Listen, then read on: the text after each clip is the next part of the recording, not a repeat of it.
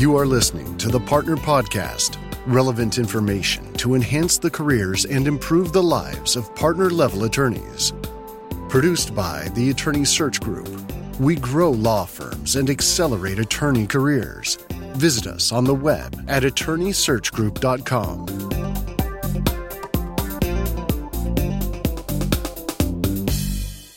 Pulling from over 20 years in education, counseling, and nonprofit leadership, Renee Branson's passion and purpose is helping individuals, teams, and organizations cultivate resilience and well-being. After years of working with survivors of trauma and the caregivers who heal them, she became enthralled with what it was that allowed people to not only survive, but thrive through their greatest crisis. The answer always came up the same: resilience. Resilience can be taught. It can be strengthened. It can be cultivated. It is not only trauma survivors and their caregivers who experience the impact of toxic and chronic stress. It can impact anyone in any profession. In recent years, the legal industry has begun to lead efforts to minimize the damage caused to attorneys from toxic stress, burnout, addictions, and mental health concerns. Especially right now with this current crisis, we're lucky to have Renee on our show today. She works with attorneys and law firms to build programs that increase resilience and well-being in accordance with the ABA Well-Being Initiative. Renee earned her BS from The Ohio State University and her MA in Counseling Psychology from the University of Colorado. I've got with me on the show today, Renee Branson. And Renee, thanks for joining me on the podcast today. Thank you so much. It's great to be here. Yeah, and I know it's an interesting time in the world. There's a lot of uncertainty. There's a lot of chaos. And today we're talking about how do law firms and partners, how do they stay resilient in times of chaos? And so I'm kind of curious about your personal journey. Tell me about where you started in your career and how did you get to where you are today? Yeah. So I am a mental health professional. I've been working in the space of both education and mental health for a little over 20 years now. And I started off really focusing on working with survivors of trauma. And that included adults and children, whether they were victims of and survivors of abuse or war, many different examples of trauma. And it was about 4 years ago that I turned my attention to the practice of law and lawyers and other legal professionals in the space because there was such a high rate of substance abuse, of mental health challenges, and increasingly high rates of suicide among legal professionals. And I became curious about what can make them and help them become more resilient. My work with survivors of trauma is really what got me interested in resilience to begin with, because I noticed that certain survivors had a easier time in the recovery process if they had certain adaptive, resilient skills. And so really creating and trying to create those skills in others. And so how can we apply that in the legal profession, both personally, for attorneys, but also how those can be implemented firm-wide and organization-wide? How can we create cultures that embrace and encourage resilience? Wow, interesting. And I think I'm really excited about this topic, especially because of all the health crises that we're facing right now and the uncertainty and literally the trauma that people are facing. It's true. Some of us listening to this, it's right in their backyard. So tell me, let's kind of get some working definitions in place.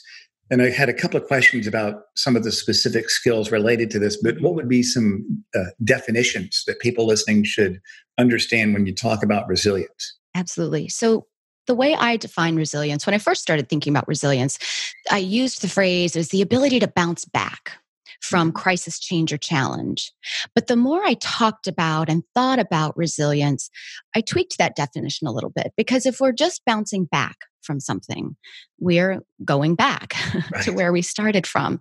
And so I expanded that to say resilience is the ability to bounce forward from our crisis, change, or challenge. We go through the experience learning something, adapting to what needs to be adapted, and moving forward from that. So that's the definition of resilience that I use, the ability to bounce forward from crisis, change, or challenge. That's an encouraging definition. And tell me then, you talked about skills.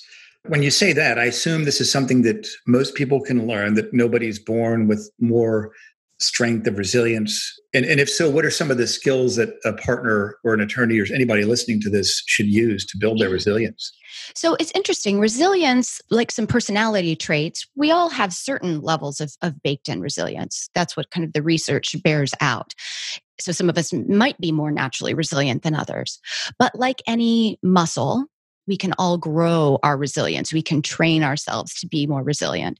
The opposite is also true.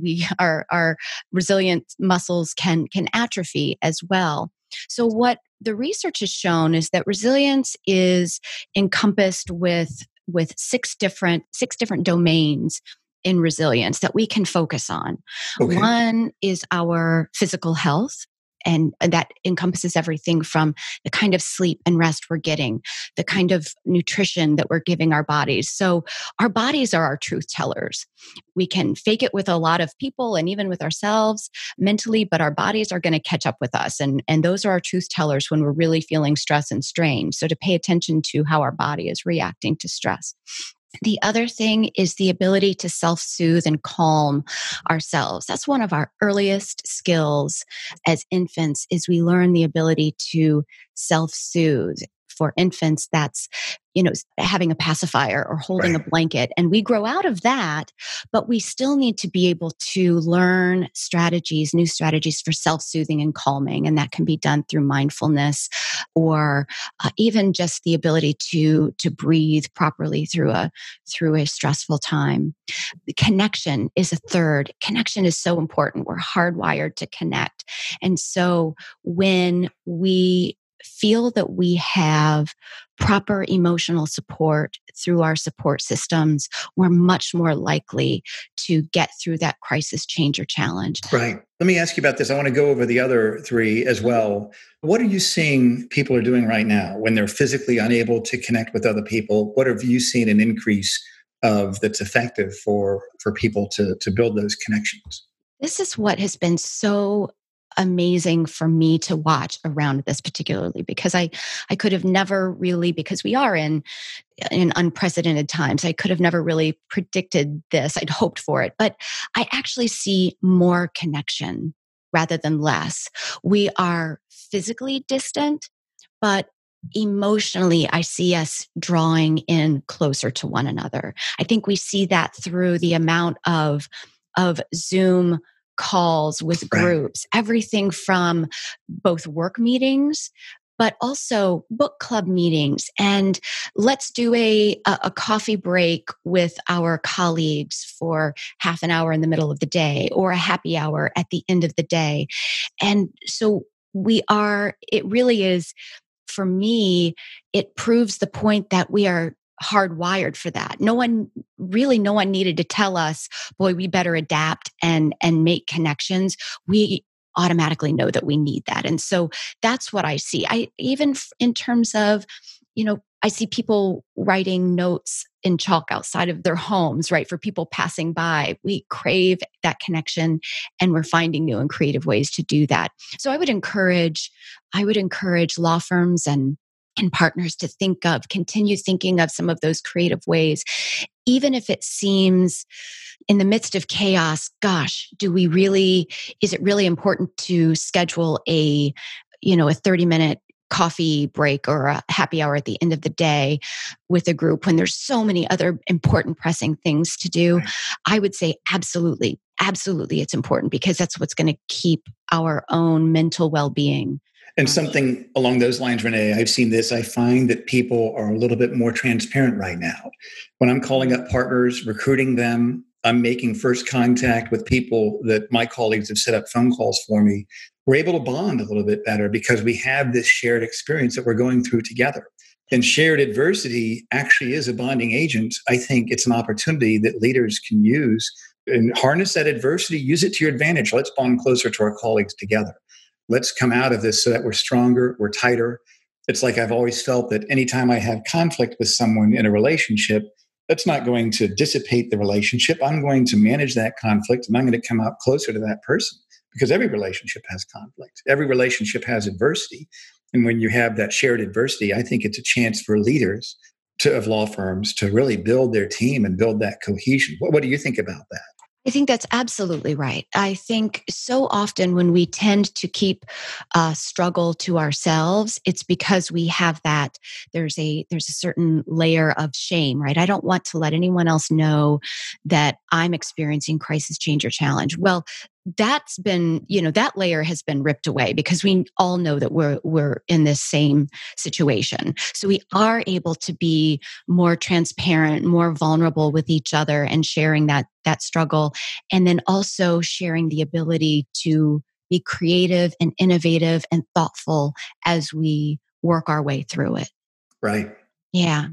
And I think that goes also to some of the other domains of being resilient.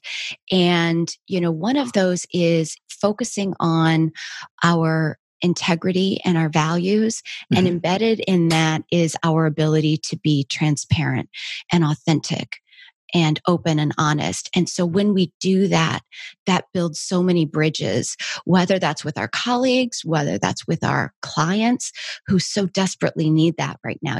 They need to Right. feel, because that creates safety and security when they see people being open and transparent with them. It helps Absolutely. these things. Yeah. And what would be some of the other skills? We talked about the physical health, the self-soothing, the connection. What are some of the other skills Right. associated So, with resilience? yeah. So the one I just mentioned was the ability to connect to our values and our integrity. The other is the ability to reason. And that can be so hard to do when we're in the midst of crisis, because our evolution, the way our brains developed, is that we're drawn to respond to that fight or flight. Right. And Right. so when we feel in crisis, our brains really kind of shrink down to self-protection. And it doesn't allow us sometimes to be reasonable, right? We're very reactionary. And sometimes that's helpful, right? If there really was a saber-toothed tiger behind us ready to pounce, that can be helpful, or a bus Right. coming down the road to jump out, that's important.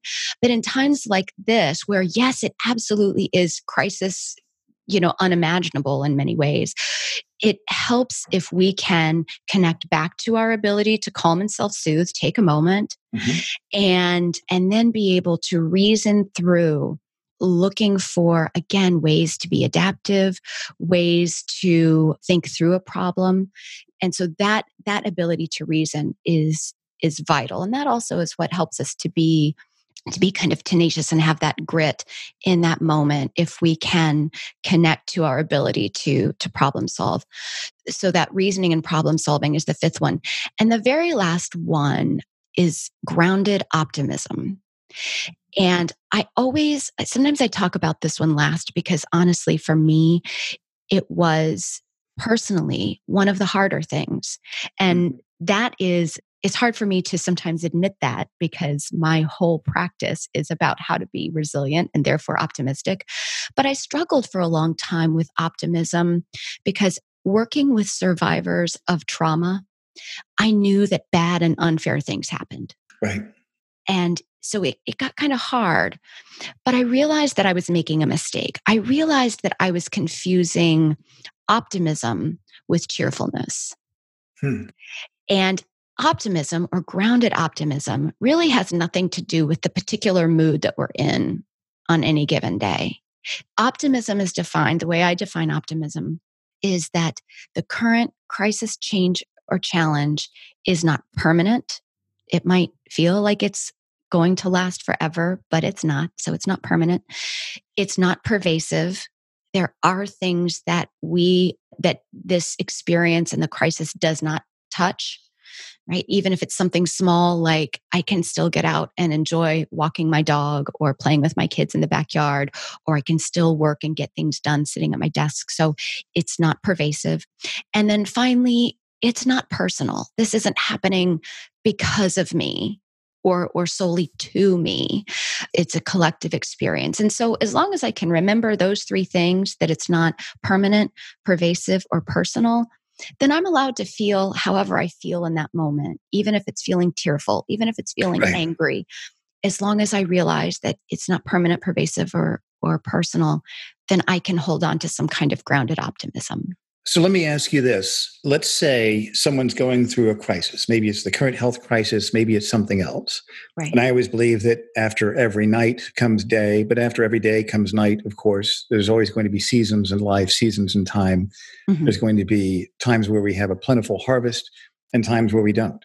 Right. And at what point can someone, or should they get to where they'd start looking for that surprising benefit of the adversity? So, for example, like you and I talked before we started our call, I found some processes and some strategies that I was forced to pursue because of the crisis that actually are, I believe, going to be more bountiful than previously conceived ideas I had about business development and doing things. So, at what point should somebody get to where they're able to look for those surprising benefits of any sort of adversity? Yeah, I think it can happen at any, at any stage of this process and dealing with crisis, as long as I think the ability to stay open to it allows us to see the landscape more clearly. So earlier this morning, I tried to do some mindfulness and meditation at least once a day. And one of the things I was focusing on today during a mindfulness practice was this idea of acceptance. And accepting the moment that we are in, knowing what we can control and not control, allowing that and not resisting it also allows our minds to be able to see things that are, like you were saying, these, whether it's a silver lining or a new way to adapt, that actually will be beneficial to us, not just in this moment, but beyond. Once we get past it, we've created new ways to do something, that new ways to connect or new ways to solve a problem that will be beneficial to us, ongoing. What are you seeing right now? What are some of the successes that you're seeing with law firm leaders and other partners being able to build those resilience muscles? And what are some things that you're seeing that might not be faring well for them, and recommendations for them on how they can improve? Well, speaking generally, what is often our first instinct when anything unsettling or frightening happens is to get small. That can be defined in a lot of different ways. Sometimes that is, we stop seeing that kind of expansive look on things. We pare down, whether it's through anything from having to make layoffs to saying, here's what's essential business for us and here's what's not. And sometimes all of us, we stop paying attention to our well-being and the well-being of the people who we work with and work for when we need it the most. Right. And so I would say to push against the desire, push against that feeling of we don't have time for the fluffy self-care. We've got to get down to brass tacks and only think about what is essential. And I would say when I see leaders who say, no, this is especially time when I need to check in with my teams. I need to put time at the beginning of a conference call for a check-in that lasts 5-10 minutes that deals with our humanity and our human response. That's not taking away from the time that folks need to do the work of the day. It actually helps to improve it because we feel taken care of. We're able to kind of release what we needed to release and then focus in. So that's one thing I see that is going well is when I see leaders say, we're going to do, whether it's a check-in or be aware of some other things. I think also it's a great time for law firm leaders to know certain signs in their teams, in their lawyers and their legal marketers, whoever they're working with in their firms, and understanding their own human response. So being able to understand some of the things that we were talking about in terms of how people react, whether it's a fight or flight, give people a little bit more grace for short tempers or for being distracted. And the more we give grace for it, the more people are able to kind of work through that. So that's some of the things that I've noticed. And I think also, especially with partners and especially with leaders, we so badly want to always have the right answer. We want so badly to be able to provide the correct information and be a source of stability. But what I would say to leaders in particular is that it's okay not to know. And Hmm. it's okay to tell your teams, I don't know right now. I'm not sure what is going to come next. That's that vulnerability and Right. transparency. But let's work on that together. And so that's a hard thing to do, but it does pay off even in the short term to be able to say we've got to figure this out together because I don't know all the answers on this. Right. Well, I think what I've noticed is that this is a time that the world is observing which firms have effective leadership and which don't. Yeah. And one of the things I've been telling partners that are going through this, and ironically, this is a busy time for us, even with law firms facing this crisis, I'm able to see which firms are kind of huddling into the fetal position and pulling the comforter back over them and saying, we'll see you in a month, You're or right. Right. or which ones are saying, and I remember there was a distinct difference. One firm sent me an email, we're suspending all conversations with partners. The other one said, we deployed video capabilities over the weekend to all of our partners, and we're pivoting to video meetings will stay as scheduled. And I'm telling the laterals, I'm telling them this is a chance that you get to observe firsthand how are law firm leaders reacting to this, because the key to those firms that will do well, that will in fact find those surprising benefits and use it to their advantage, is based on effective leadership. So I think that's one uniqueness of this situation, is that the world is going to notice which firms have the chops to sustain a crisis and come out of it, and some might even come out ahead. Right. Well, and I think also, and I try to be careful here not to swim too far out of my own depths, but I think when it comes to communication and with a client, let's say, it's a human relationship, just like, similar to any other. And so this gives us a great opportunity to ask questions. I mean, that's how relationships are developed. When we first start to say, tell me about yourself. Right. Tell me about what are you experiencing right now? And how is what you're experiencing, how can I or this firm be helpful in that moment, instead of telling someone, here's what I'm going to do to help you. Right. Well, great. That might not be what I need. And so those are questions that we can ask of and for in our personal relationships, in our peer colleague relationships, and with our clients. Tell me your experience right now. I want to hear about it. I want to hear about what's hard for you right now. I want to hear about what's working for you right now. And how can I help support either one of those to make the things that are going well work even better, and the things that you're struggling with, maybe there's a way that we can support you. And if we can't, I want to be with you to help you find what will. Well, Renee, I think you've got some great ideas and some great wisdom. And tell me this, what's sort of the menu offering of services that you could give to a firm right now, or to a partner, or to a law firm leader? What's some of the things that you do? And we can also put all of your contact information on our show notes as well. Great. Well, I do a lot of, in kind of a normal normal world time, I do a lot of retreats and speaking and doing consulting with law firms to help them build practices and programs around well-being. Some law firms have the ability to have a full-time chief well-being officer or a director of well-being, and other firms who don't have that, I'm able to come in and help them build the programs that they can run themselves to keep their teams and their attorneys healthy, mentally healthy, and experiencing resilience.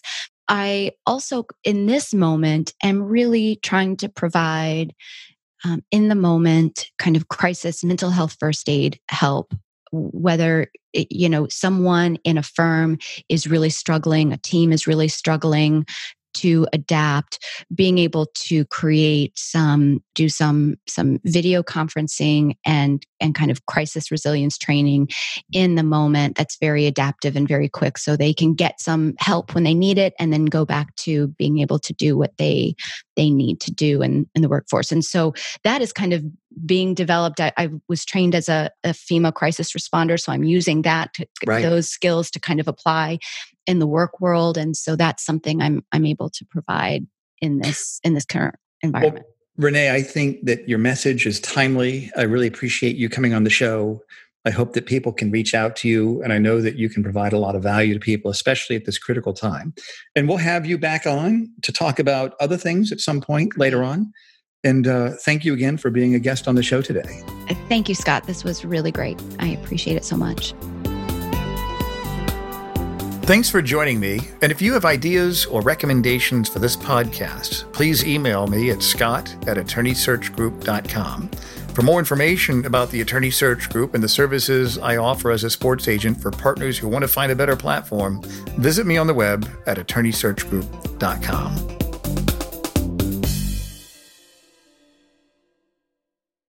This podcast is a part of the C-Suite Radio Network. For more top business podcasts, visit c-suiteradio.com.